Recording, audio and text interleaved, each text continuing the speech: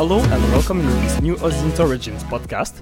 I'm Sylvain Agerie, OSINT4.com co-founder, and today we are very glad to welcome Lorand Bodo, OSINT Curious co-founder and also OSINT Jobs founders. Hello, Lorand. How are you? I'm good. Thank you so much for having me on. This is such an honor. Thanks. It's a pleasure for us. Can you please introduce yourself and say more about your professional background, please? Yeah, sure. So, where shall I start? Like, I usually do these interviews as well, and then I ask the same questions, and I don't know where to start. So, the short story is kind of like I got into OSINT by accident. I didn't know what it was, but I was interested in the kind of, in this kind of information gathering and, trying to answer questions.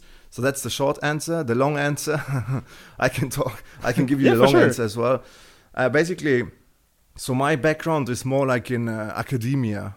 So early on when I left school, I went to the military first for almost 2 years. I did my basic service and extended it a little bit.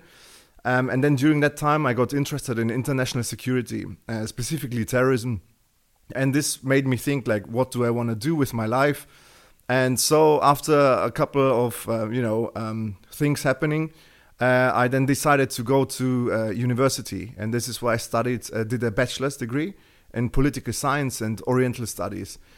So here the focus early on was on what attracted me at that time was, of course, like the big terrorist organizations and trying to understand them. So trying to study them. That's why I thought political sciences gives you a good background of understanding complex issues worldwide, and Oriental studies primarily to learn the Arabic language, which is extremely difficult, but very beautiful language as well. And then this is what I did. And during the bachelor's, I decided to move on to the next stage and do masters, and also decided to do a PhD, which in the end I couldn't do. Because of financial reasons, it was just too expensive. This was in London. But I got a Master's of Research in the end, regardless. So in total, I did 3 master degrees. Not because I wanted to collect them, I keep saying this, but just because it just happened. So the first master's was actually a double master's, where I think, if people are listening to this and they're considering to do something similar, I highly recommend it. I learned so much. So the first year was in the UK, which was good for me, to speak the language and also improve my English. And then the second year was in Germany. And, you do 2 years and then you get 2 masters. So you can't say no. And then I wanted to do a PhD. Unfortunately, it didn't work out, as I said. But at least I got a Master's of Research. And, during the time, so this was starting early on in my bachelor.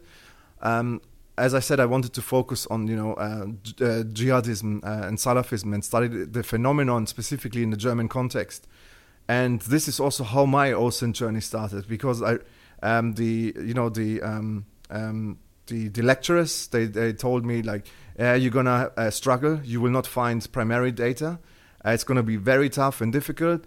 And then I just went out on my own and was, finding all these hate preachers, let's put it that way.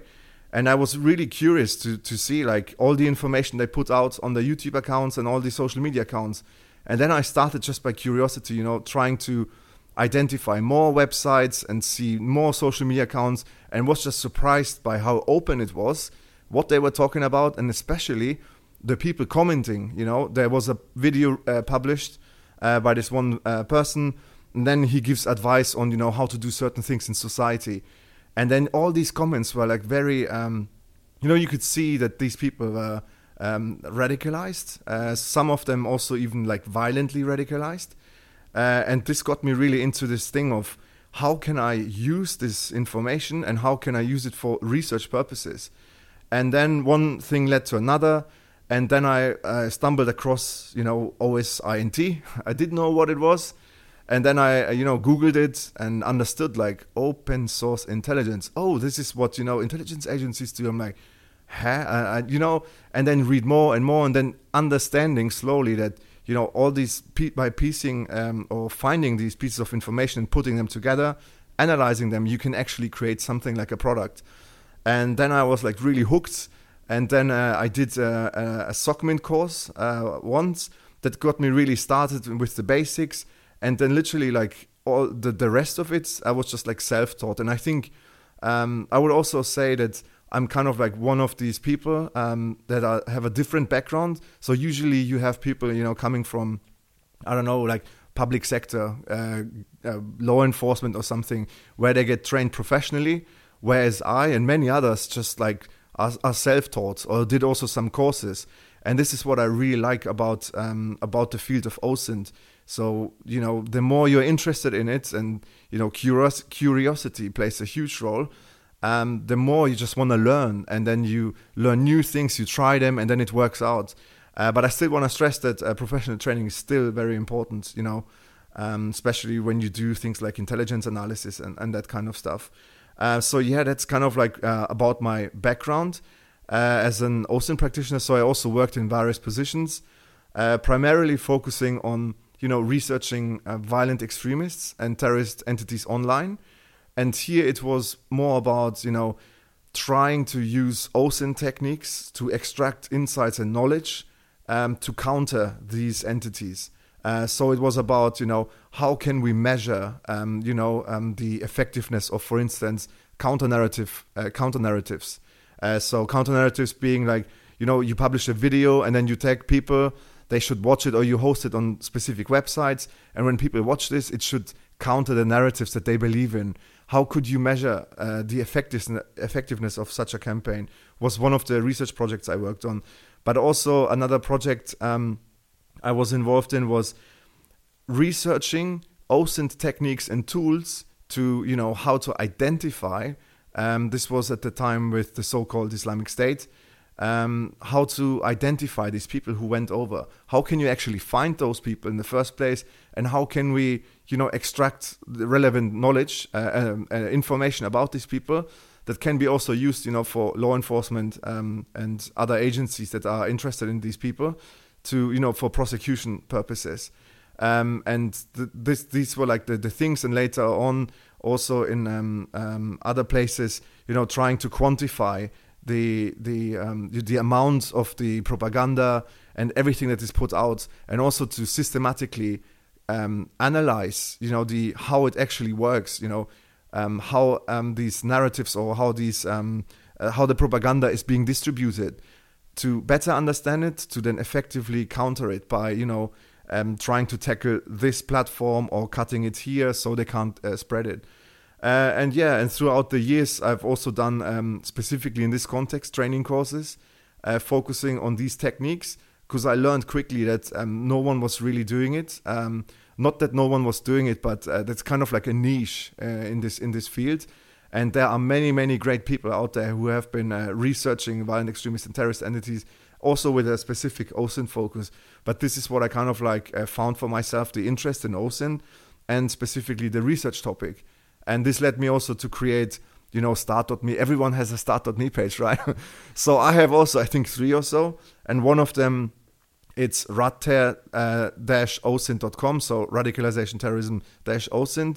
And what I try to do is, because I realized many practitioners and researchers, they also asked me like, what kind of techniques or tools can you share and what would you recommend? So I built this dashboard for, like an overview of, these are all the research institutes that publish amazing research, and these are also like specific OSINT tools that you can use for this platform, for that platform, etc. And then I just got hooked, with this OSINT, and just carry it throughout. And then you always find something new that interests you, and then you just continue. And for someone who is just starting out, or even someone who wants to transition, I always say, like, whatever it is that you want to do, just follow your passion. My passion, in this case, it's, researching these interesting entities, but also combine it with OSINT and try and find new research techniques that you can share and help others. So exactly. Long answer, as I said. But answer very interesting. So after your military experience, you said you trained in OSINT in SOCMINT, but did you done some challenges or this kind of stuff, or it didn't exist at this time? No. Yeah. So I also want to stress. So I did like a basic service. So I wasn't like trained or anything. I was actually trained as a driver. I can drive, but that's about it. So I haven't done anything in this regard. But in terms of like coming out and doing some of the challenges that we have right now, there was nothing really out there where you could kind of like join and then try to do something. I was also aware when I started off that my skills were really rudimentary, so there was not much, and I also knew about the limitations. But specifically, at universities, I was also not allowed to do certain studies because of the ethics and the legal aspects involved. To be honest, at that time, also the supervisors, when I did my bachelor's, they weren't really sure about the legality of this thing, and also the fact. And for me, what was also important, and up to the present day, like I will not do anything that could impact an ongoing investigation. For instance, this is very important to keep in mind. That just because you can find these chat rooms and you could interact with them, that by doing this, first of all, I don't have a legal ground to do this. Even if it's just interest, people need to be aware, and this is specifically like in this context, need to be aware that this is a very sensitive subject, and it could impact investigations. And I heard stories from that journalists, they try to have a cool story, and they were following jihadists online, and they were communicating with them, and then law enforcement, after 6 months, found out that they were talking to a journalist and not to on the other end that it was a jihadist. And this is the kind of thing I mean, like you don't know who are you interacting with, and as a principle, like I'm more passive, like I'm not active, because this is not, in terms of from my point of view when I was doing it, I didn't, my research questions were not asking like find out the name of this person by talking to them or so. It was more like describing what you can see, so passive scanning. And what's also important here is that by doing this kind of passive thing, you easily, and this goes also quickly, you can enter into active things as well. By joining chat rooms, for instance, people will notice you, and they will maybe also reach out and ask, by the way, who are you? So these things really were always in my mind, especially that someone could knock on my door at any point and be like, hey, who are you? What are you doing on these chat rooms? So when I was working in professional context, like this was, everything had to be solid in terms of, you have certain standard operating procedures, operational security, absolutely important.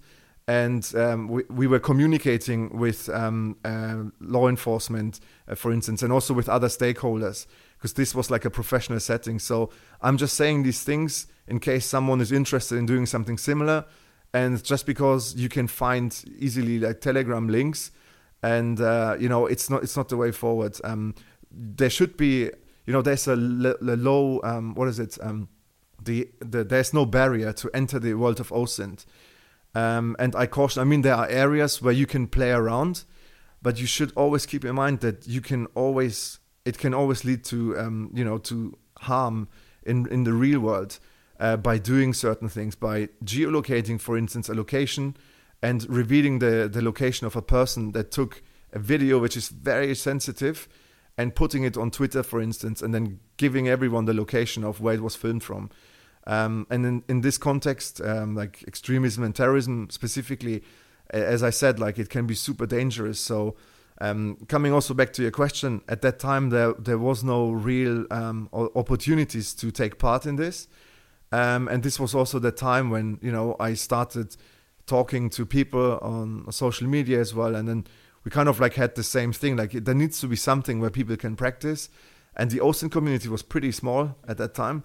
And I remember even, Bellingcat, for instance, I was following them early on, and they weren't generally on like one tweet that was like, I found it so cool, like geolocation and how they did it and everything.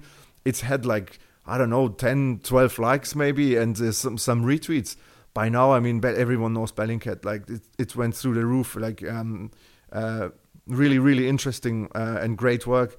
And at that time, there was not much out there. And to practice, that's why I'm stressing, like, professional training is very important. So you are guided basically, and they walk you through, because not everyone is aware of of the legal aspects of by doing certain things.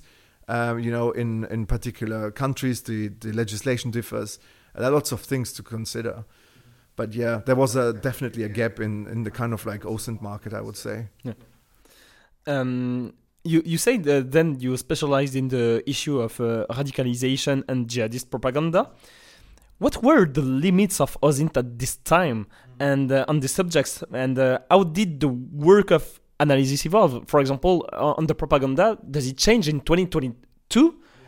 Is it the same propaganda stuff and the same techniques in OSINT to found this propaganda, or?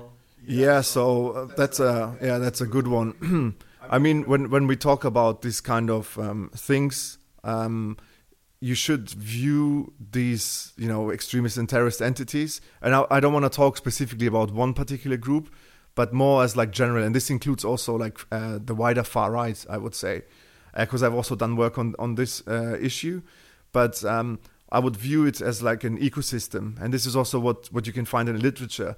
And that's why it's so important to monitor these groups, to understand, where they communicate and how they adapt to social media pressure. And one of the things, so this was like many years ago, specifically with the so-called Islamic State, that it was so open and big on the big social media platforms like Twitter and Facebook. And everyone remembers the good old days with Facebook, when you were able to manipulate the URLs and get really interesting stuff. I mean, the good old days, and suddenly it stopped. And when I was involved in this research project, Facebook was absolutely amazing. Like one of the favorite search strings I was performing was to find people who like the Great British Bake Off. So this is like a very popular TV show where people go out and then they want to become the master pastry chef or whatever, and it's about baking, and you have challenges, and it's very popular, and even I watched it. And then to look at people who like the British Bake Off and the people who like specific pages of, at that time, the so-called Islamic State, and then do an intersect search and see who liked that and that. And the list of people was pretty interesting. Like, this was also one technique, to uncover people, with this very niche interest. Because the idea was also, to how can we identify them and how can we find, these people with these two interests and try different things as well. So that was one thing, and it was pretty open. And then, of course, social media efforts. They have ramped up their efforts and significantly clamped down on them. First and foremost, like on Facebook and Twitter as well. Like, there were lots of campaigns, but there were also many other groups that publicly posted the accounts and helped also social media to show, like, first of all, that there are these accounts, and also, to help them to remove these accounts. And they have done a lot. I have to say they have done a lot, and there were also operations, for instance, by Europol, coordinated takedown efforts, and there was one, I think this was in 2019, with specifically on Telegram. And I know why it was so noticeable, because everyone was on Twitter. I lost my account. I lost my research account because they went after every single account. I don't know the details, but it was a very successful operation, I would say. And also afterwards, I mean, they kept like cracking down on them. And this is also what you are currently seeing with some of these violent, or far-right accounts. Not all of them, but many of them. And coming back to your question as well, like what I can see how they evolve. So there was, in the literature, they also talk about like a guacamole effect. So you kind of like, you get rid of them here, but they pop out here, and here. So then there's also the question of, should you clamp down on them so hard? Because by doing this, you force them into the corner or somewhere else, and that somewhere else can be even more secure, where you can't get into this kind of thing. But with these groups, one needs to just kind of like see it from this ecosystem point of view, that they want to reach out to as many people as possible. It's about spreading their propaganda and spreading whatever they believe in and what they do. And technically speaking, you could go into a super secure app, but no one will download it because you have to follow these instructions, and OPSEC will be super high. So it's not user friendly. That's why you kind of like have to have this compromise of, okay, then let's settle down on this platform here. And then kind of like go from there. But this will of course limit again, the reach, and this will also lead to again account takedowns and so forth. So this is always like a game. And one thing I wanted to stress as well is, when we talk about platforms, that we shouldn't just look at the deep web. And deep web, I mean like social media platforms first and foremost, or encrypted messaging apps, but also look at the surface web. And there are also many great entities out there that you kind of like monitor them and also put them on websites and show them that these sites are still active. And then, as I said, the ecosystem, understand where do these groups host their websites, who are the providers, the infrastructure, and they use many, many different services. It's not just going on one social media platform. No, it's about, this thing, if they take it down here, we have 20 copies here, and here. And one study I want to highlight is by Tech Against Terrorism. So I used to work at Tech Against Terrorism, that I have to say. It's a UN-backed organization, a public-private partnership that helps smaller tech companies to tackle terrorist use of the internet whilst respecting human rights. So that's the mandate. And they specifically support smaller platforms. Smaller platforms is anything that's not, the big Facebook, Twitter, etc. Because they often lack the support or the data science team to get rid of these, or even to just communicate with, whoever comes and says, take this down, please. And they did a study recently, which is a really good one, where they looked at the surface web to just highlight that there are so many websites operated by violent extremists and terrorist entities, and they are in the open. Anyone can access them, find them through search engines. And while we talk about, this company has to do more, that company has to do more, we should also start talking about what can we do about surface web. So that's also an interesting thing. And in terms of techniques, how the evolution of, how to research these groups, I just can say that monitoring is key. And this is also, if for instance, I don't monitor them for let's say a month or so, I lose out on many different things and new developments. For instance, a new regulation comes up, and then they get tackled, or they get removed from this platform, and then they move to another one, and then you have to find this platform. So it's like a cat and mouse game. But there are some, these entities, they kind of keep a house, keep their home base. They try to keep it, and it's challenging at times. Yeah, I can imagine. You are well known on the OSINT community to have been one of the OSINT careers founder. Can you explain what was the purpose and what is the purpose of this website, of this community initially, and what is for our listeners who might not know what is the history of OSINT careers? Yeah, sure, absolutely. I have to say, so I am one of the co-founders, but I left OSINT Curious to start a new project. This is just because of time. I just, I don't want to commit to too many things.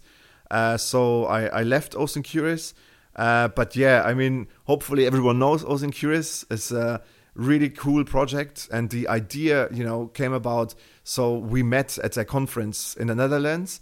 And this was also coming back to one of the previous questions. There was nothing out there to practice. But we knew each other from Twitter. So I was tweeting about, researching stuff and extremism. And this is also how I knew, Technizet, for instance, because I was following her. And then kind of like, I got an invite to the conference to speak. And I was like, hey, cool. I'm so humbled. Thank you so much. And then I meet all the other guys. And then after the conference, we kind of like came together and, just to have a chat like we have right now. And then we were all saying like, you know what, this is so cool, OSINT community. Like it was a really, everyone was saying the same, like, hey, we have to do something. And I think it was Micah, who had this... Micah Hoffman. Right? Yes, exactly, at Web Breacher, who had the idea of, he had this name always in mind, OSINT Curious. Because we were all talking about the same thing, like everyone's curious. How did you get into OSINT?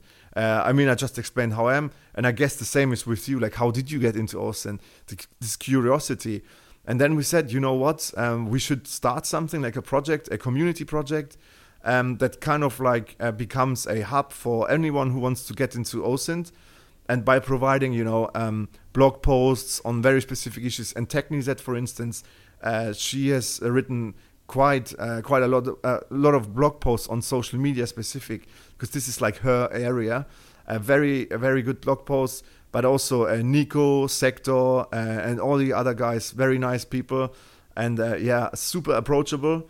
And this is what I also like about this community, that whenever you have a question, you can reach out to them and ask them on Twitter, hey, I have a question, can you help with this? They point you to resources, and it was really, I had such a great time.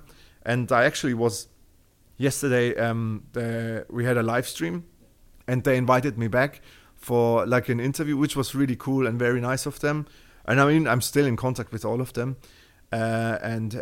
Just out of time reasons, I had to leave.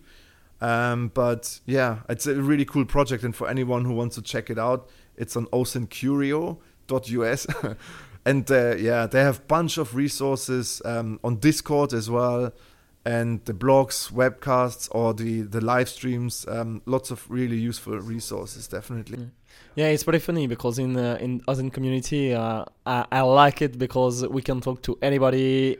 We don't care about the nationality. We just care about not the skills, but about the passion of the guys, and that's why I love this community. Yeah, me too. Exactly as you said. Like you can hear from my Terminator accent that I'm from Germany most likely. Yeah, you can hear it, but it doesn't matter. Like whatever the level of English is or whatever language it is, you communicate. It's just about meeting these interesting people, and what unites everyone is this passion for open source intelligence. Some may argue it's very geeky, like talking about these things, but I don't know. It's just something I'm so happy that I found it, because many people are struggling with just general, not just OSINT, to find something that they are interested in. And I keep saying to people, even if it's not OSINT, because they ask like, what kind of job would you recommend? And I keep saying like, listen to whatever your heart or whatever your inner thing says.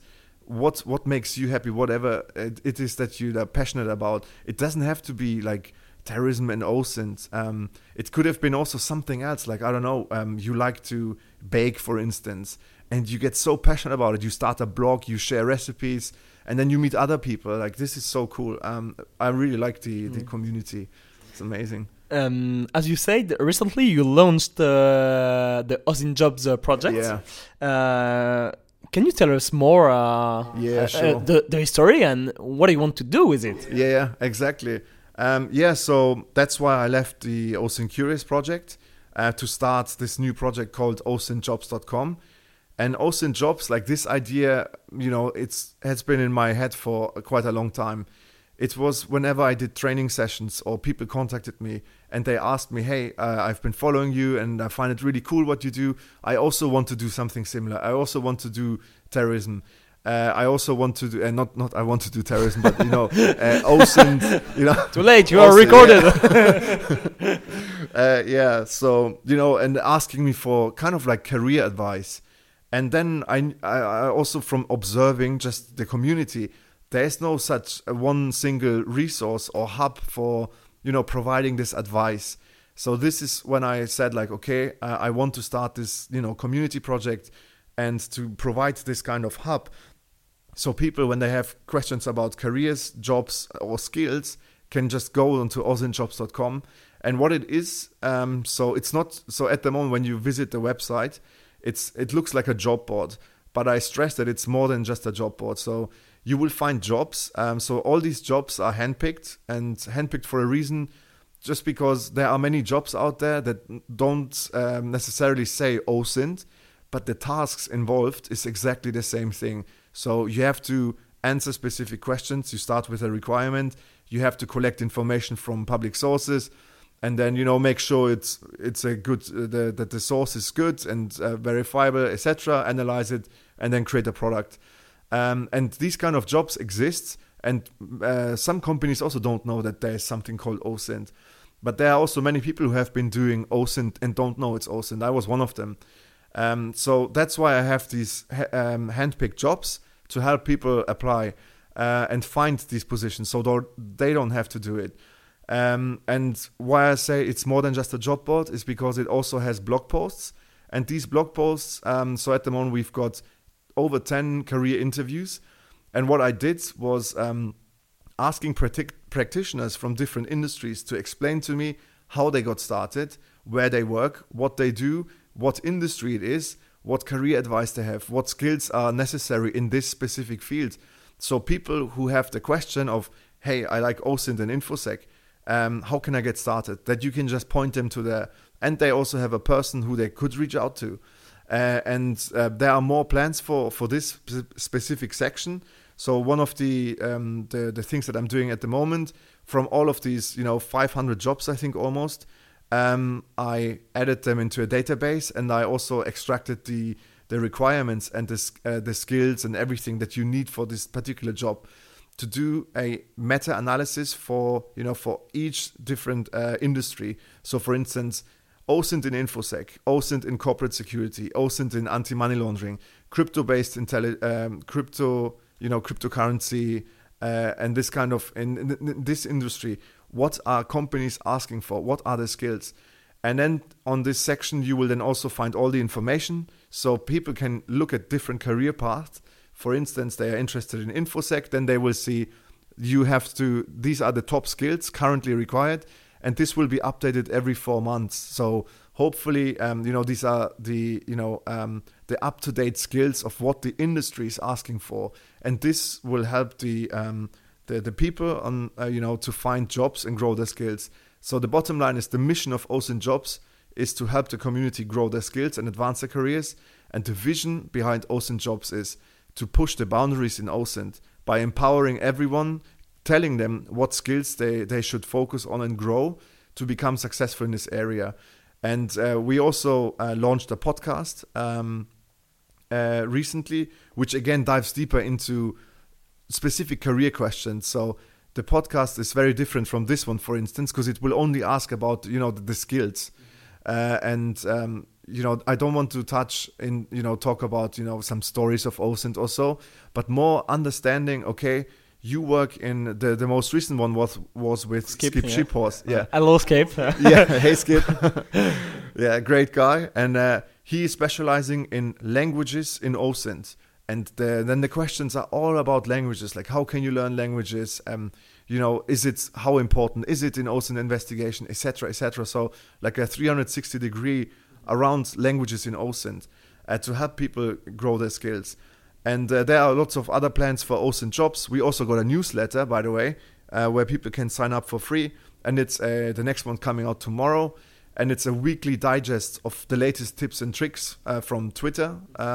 Then also top stories and articles mentioning OSINT. So it's not just about, this is the latest tool found on Twitter, but also that industries are talking about OSINT. So people can also follow that, the trends, market trends, etc. And of course, the latest exclusive offers, because oftentimes we work with these companies together. They approach us and they're looking for talents. So they give us the job descriptions and we post it on them. So there are lots of plans ahead of how we can, help the community find jobs, and also the companies how to find suitable talents. So lots of things planned. And yeah, that's about it. And it's really interesting because you see a lot of job offers on OSINT in the past months. In your opinion, which OSINT specialty will be growing? Will be in growing demand in the few months, few years. Yeah, it's a tricky one. I mean, what I can see right now from just monitoring them at these jobs and industries is that especially in the kind of like blockchain fields, crypto fields, that there's a huge demand for investigators. And I think this has to do with, and I'm not an expert on this topic, but this has to do with know your customer policy, I think, anti-money laundering and all these things. And you need to have investigators to kind of like double check, like, where's this money going from and to? And I think you also have an episode with chain analysis, right? So this, with Thomas Desouté, yeah, exactly. So this kind of field I can see, and especially when we think about future technologies, and this leads me back to, looking at extremist organizations, because this is what interests me, trying to understand the trends in technology and how these groups utilize them. Because every single person, I mean, this is not extremist, but every single person uses new technology. And how can this be abused? I mean, everything, technology, double-edged sword, will be always abused. But how can we have to understand future tech to then kind of like see, okay, in order to counter this, so these groups can't use it, we have to do this. So that's all about it. And I think, or what I can see, is that there's a growing demand in these kind of skills, to understand the technologies and be able to, query blockchains, different blockchains, because there are so many. And, the investigation. And there was also, like, when I think about cryptocurrencies, I read a book. It was by, I think it was Nick Fourneau. I think I also spoke to him on a Tech Against Terrorism podcast. He wrote this excellent book on cryptocurrency investigations. There aren't that many. And this was also something I got really like into and fascinated me as well. But I couldn't, pursue it to open up a new field or anything. But anyways, I think this is a big thing where you will have lots of opportunities. And when we think about, the metaverse that's currently being built by Facebook, and when they announced the name of the company will now be changed to Meta, you can see all into metaverse. This is something that's going to be big, and the metaverse is already around.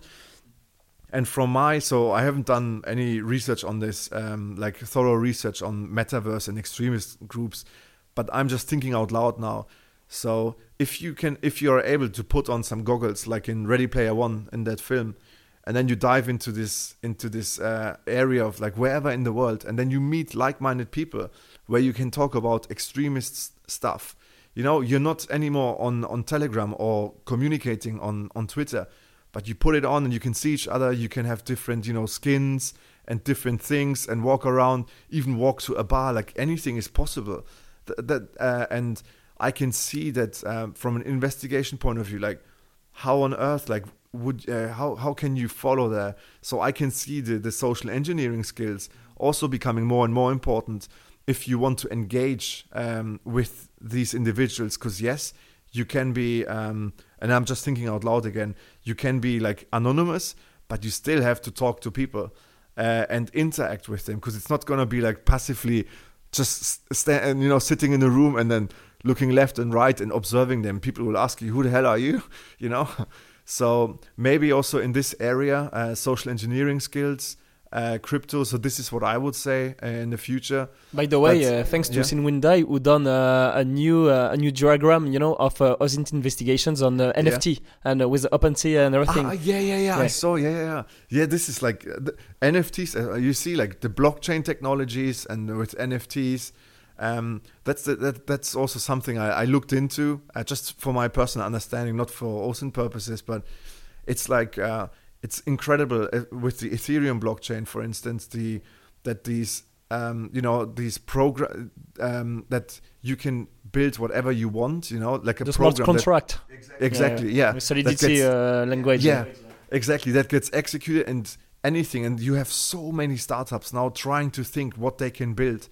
But I also think, blockchain technology for OSINT, how could it be used? And I think I mentioned it on another podcast that, in terms of mis and disinformation, or, what's currently happening, you have all those videos, Ukraine in Russia, the Russia's invasion of Ukraine, and then can we somehow make sure that this video is stored on a blockchain, so whenever someone queries it, the algorithm is smart enough to make sure that this is definitely from this conflict. So in 5 years' time, in another conflict, if this video gets shared, the blockchain will tell you no. Yeah, you can maybe you can do it with we call this oracle on smart contract. And for example, you see the location, you see the weather, the day and everything, and then you do the work of analyst. And it can be interesting to do like a score or this kind of stuff. With this kind of a smart contract. Yeah, for sure. Yeah, exactly. Like the sky's the limit, I think, and that's why you have so many startups. And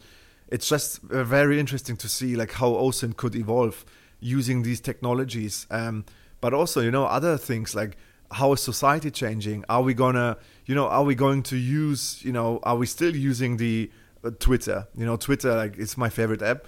I love it. But are we going to change? Will there be something else? Like, I can't think of anything right now. But, when we are in the metaverse, are you gonna, at the moment, this looks so weird, like always people are on their phones, like head down. Will it change, like in terms of like, I flip the switch and then like in the metaverse now, and then people are just doing this and everyone knows, oh my God, he's in the metaverse now. Something like this, I don't know. But it's really exciting. About those in jobs, do you think there is countries like where it's more easy, where it's easier to find a nursing job? For example, you find a lot in the UK or in the US. Do you share this opinion or? Yeah. So US, UK, definitely. These are also like they have lots of offers always on, but also European countries, many, and also in Middle East as well. So with OSINT jobs, when sourcing jobs, I try to include, not to focus on very specific regions, Europe, or in my case, Germany, just because I speak the language. I try to, for the entire community, and the community is big, and there are like countries everywhere. But and this is what I said earlier. It could be that, the US and UK, they are already aware of this, especially like security industry, about the importance of OSINT. And that's why you also see these articles, popping up everywhere, trying to influence also, politics to be like, hey, OSINT is so important. We have to heavily invest in this. And right now what we see is exactly OSINT is so important, and it will become even bigger now, I think. When was it? August 21, The Economist published this article, The Promise of Open Source Intelligence. I read The Economist, and when I read it, and I knew that every executive manager who's reading The Economist will look at the cover story and like, what is open source intelligence? Reads it and thinks like, hey, this is pretty cool. How can we use it? And then look inside the organization, and maybe it just takes some time, to figure out how companies can utilize this for their purposes, because not everyone needs satellite images. But it's about having these curious people combining different data sets, analyzing it to extract the relevant pieces they need to find the answers. So it's pretty exciting. And coming back to your question, yes, US, UK is definitely easy. But what I can also see is that some companies, and we had this exclusive offer with a company. With a company, and they had 7 positions to advertise for. So this was pretty good for OSINT jobs, and I'm still following up. And some of these roles were remote positions. So I can also see this as like a trend in the OSINT job market, just because it's coincide or it goes in hand with the wider trends in the job market, thanks to the pandemic. That people started realizing that I don't like my job. I don't want to drive 1 hour to get to work if I can work from home. And it's so nice, I don't even have to put on pants or whatever and just have my coffee and start working. That people, I forgot, it has a specific name. And I think the CEO of LinkedIn, he wrote a blog post and coined the term of, I forgot. And he was saying like that this is like one massive factor people are rethinking. But also, with OSINT, you just need a laptop and internet, and you can work from anywhere. So if you are in a business of, let's say, corporate security, looking situational awareness of what's going on in different countries. And you can, instead of getting people in your city where you're based and pay them high salaries, office costs, is it possible to manage a team that is spread out across the world with people who speak the local language and are, on the ground and can even maybe, just go on somewhere or the local news, tap into networks, talk to people on the ground and get the information from there. Is it not possible? And I mean, companies are already doing this to some degree, but, remote working opportunities, I think that they will also increase because companies will realize that, no one wants to come into the office or hybrid roles maybe, but remote working opportunity might be something. For you, what is the best way to learn about OSINT and to prove your skills on a CV about OSINT? Yeah, I mean, that's a very important one. I keep telling people when they reach out and ask for advice, like I want to find an OSINT job and I've been unlucky. And then I ask, okay, which positions have you applied for? Okay, these positions. Okay, then I ask, okay, this is a position specifically looking into, let's say, cryptocurrency. What have you done in this area? Can you just name the experience that you have and some projects you worked on? And then there's the gap. So what I'm trying to say here is that for people who want to apply for positions and writing cover letters and CVs, it's all about demonstrating that you have the experience by just having a bullet point saying OSINT and then writing in brackets advanced or something. It's not what companies want to see. What they want to see is that you understand the industry and the tasks involved. So, for instance, corporate security, GSOC analyst or something, where you have to write daily reports, strategic, tactical, whatever, situational awareness of what's going on and how this is impacting the business. I spoke on OSINT jobs to people on this very specific issue because they are the industry experts, and they were all telling me the same thing: report writing skills, writing. And also when I see wider community, I haven't seen a lot of blog posts on how to write reports. It's mostly on on techniques and lists Collecting. of collecting. But OSINT, we know it's collecting and analyzing the information. Yes, absolutely. That's exactly 100%. But there seems to be this kind of people love tools. I don't know why, but they just love them and love to collect them. There are even lists of lists. So, which is good. I'm not saying this is bad, but people should not forget that it's not just about these tools. And if you want to impress with your CV, it's not by impressing through, writing some bullet point and then I can run Recon NG, which is still a very important tool. But you should instead say, like, I can do, I can describe a case or something that you worked on that was successful in a cover letter, for instance. So if you apply for a position, where you have to write daily reports, and you have to describe complex issues in very simple terms and, very short, then also do this in your cover letter. And then, of course, you're going to use these different tools to come to this thing, but you have to demonstrate. And this is the important thing, demonstrated experience. And the thing is here, so if you are starting or you're trying to transition and you don't have a lot of experience or you haven't worked in this specific area, but you would love to, then you kind of like have to think about how can you gain these skills or this experience. And one thing is also, of course, professional courses help as well, because you get issued a certificate. And then you can, for instance, this is always case by case, right? So I don't want to give like a broad, I want to give just a broad answer. But what you could do, for instance, if you want to become whatever, let's say, GSOC, all right? And then you kind of like do the professional certificate, you get the course, then you can kind of like maybe start writing a blog, gain experience, reach out to people on LinkedIn, ask for someone who could mentor you or ask them questions, and then kind of like go for entry-level jobs. And there are also some entry-level jobs in this area specifically to get into it. And then, if I, for instance, saw a CV and I see someone is clearly like starting off, has the experience through like did like a course, is very interested, runs his own blog where weekly summarizes the world news. I can have a look at that. I can read through it and see like, oh, I like the writing skill, like clearly can write, clearly can summarize a very complex issue.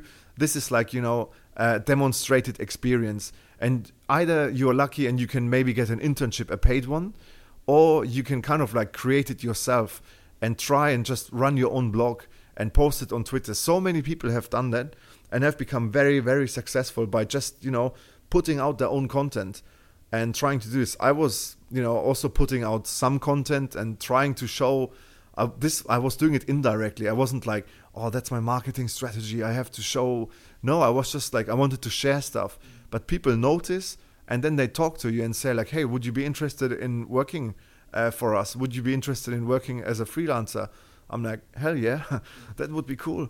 So yeah, demonstration through the demonstrate your experience is crucial. Yeah. Which people or websites do you recommend to follow for someone interested in the OSINT field, but also in the terrorism? I mean, not terrorism like you said before, but in studying terrorism, on the investigation on terrorism and this kind of stuff. Or there are a couple of websites, and I will send you the links so you can put them in the show notes. So the one resource that comes into my mind, so let's start off with OSINT first. So there are the usual suspects, I would say, like OSINT Curious is one of them. Then there's of course Bellingcat as well.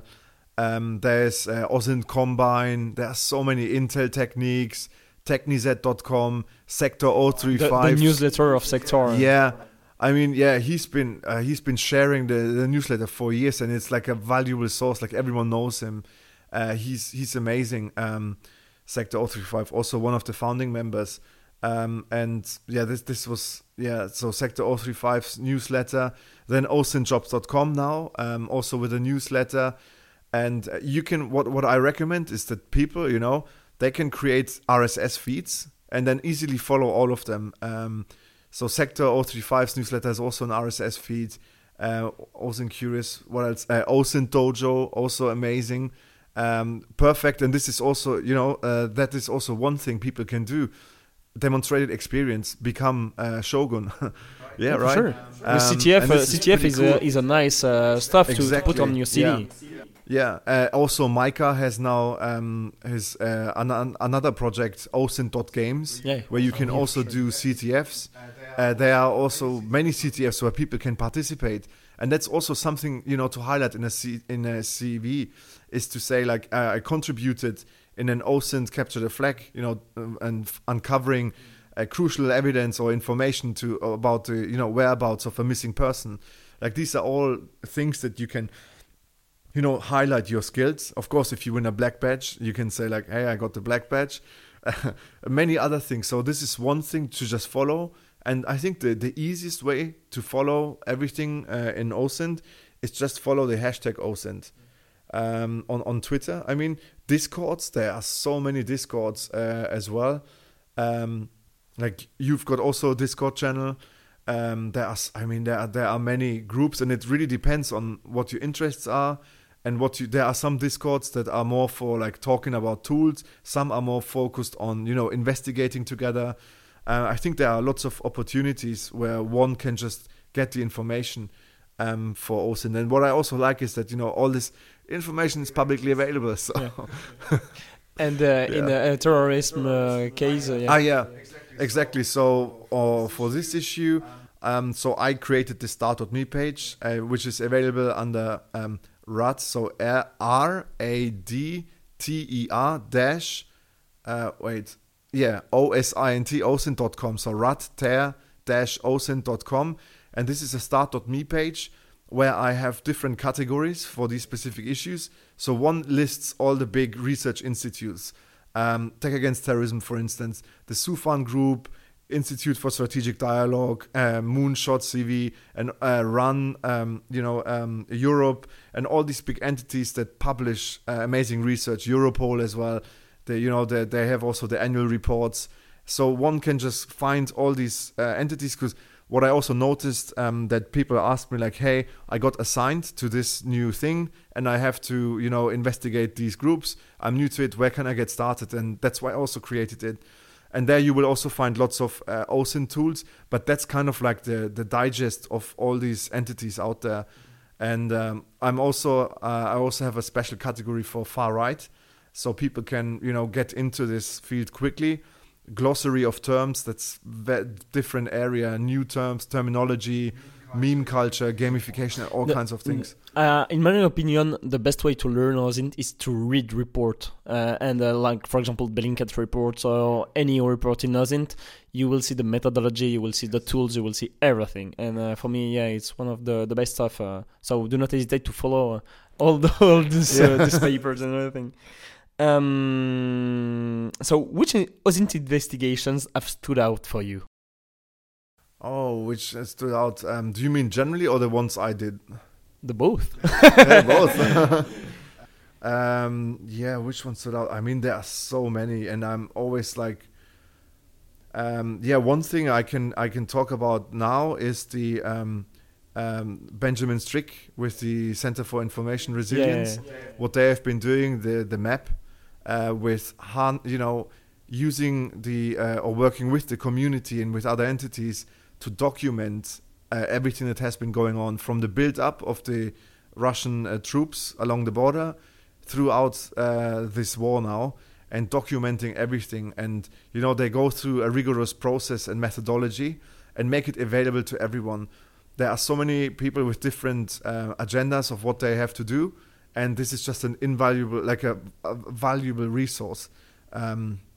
Valuable resource, and you know that it is everything is vetted, and what goes on there goes through, as I said, like a rigorous process, and this is like one example of like really amazing work, and shows the power of OSINT. And I think the map is also cited across many newspapers and was also on TV mentioned many times, because I saw Ben doing interviews. So this is definitely like a great example, and a current one as well, of what you can do in OSINT. So really good example. And one that I did, I don't like to talk about lots of the things, but one that I also use for training as well. But you see, like, I never publish any articles on these things because I don't want to give away any techniques or anything that I did. But one of the things that stood out for me was very interesting, because it was, I think I mentioned it at a conference or so. So it should be maybe public, but I can describe it. So there was a gentleman, and then he went to do something very bad in another country, and he kind of like left a comment on a Facebook post, and this comment was something like, "This was my house before I left," and then the question was to find out who this guy is and where he lives, because the evidence from the other Facebook accounts and other social media accounts is crucial for prosecution purposes, because this is one of the biggest thing when some of these guys return, and then to show that and prove, because I'm not a legal expert, but in some countries it's challenging to say, like, you didn't just go to this country to do, humanitarian work, you were there actually to do very bad things, and now we have proof. So this comment stood out for this particular reason, and the photo was very difficult to geolocate. If I showed it to you now, there is not much, to geolocate. But I like to use it because I want to emphasize in the training the pivoting. Just because this photo doesn't give a lot of details, you can still find out where this is and eventually geolocate it. And what I did was going through other photos, and then I could cross-reference this photo with another image that had more details. From that image, I could then find out, kind of like narrow it down to a marina, because you could see the boat registration number. And from the marina, I just had the hypothesis that if that person was walking around and taking photos in that marina, that person must be living somewhere around in a radius of whatever, 5 kilometers, 10, 20, whatever, in that city. And then by combining another detail that stood out in the first image, which was the color of a building, which was pretty distinct. And I had to ask, I asked also friends and everyone, like, am I crazy? But this color is very distinct. And combining both, I was able to geolocate the image. And from the geolocation on Google Earth, kind of like, find out the exact location from where it was taken. So I could find the address and the name. And then I forwarded everything to the authorities. Yep. And then I also got an email quickly back like, hey, thank you. And they were pretty interested in the methodology of like how. And then I explained everything of how I did. And so this was one that was for me something that, that was successful. And I like to show just because of the fact of pivoting, because this is oftentimes in OSINT investigations that it's not that straightforward. I mean, some cases are like straightforward, but in some you just have to, try and think, and try to put them together and think, if that doesn't work, then pivot and do something. And this pivoting, for instance, where you can learn it is also through these CTFs, missing person CTF, where you look at social media profiles and you have these, details that you have to find and you get points for it. And then you can't find it on this account, then let's try and find other social media accounts. Maybe that information is somewhere else. And this pivoting is crucial, and it's a good practice through these CTFs as well. Thank you very much, Lorand. It was a pleasure. Oh, you're very welcome. I hope you enjoyed this little interview. Yeah, absolutely. Thank you so much for having me. This was very, very nice. You are welcome. And thank you again. And we hope you a lot of success in all your projects. Thank you. Yeah, likewise. Thanks. Thank you. See ya. See ya.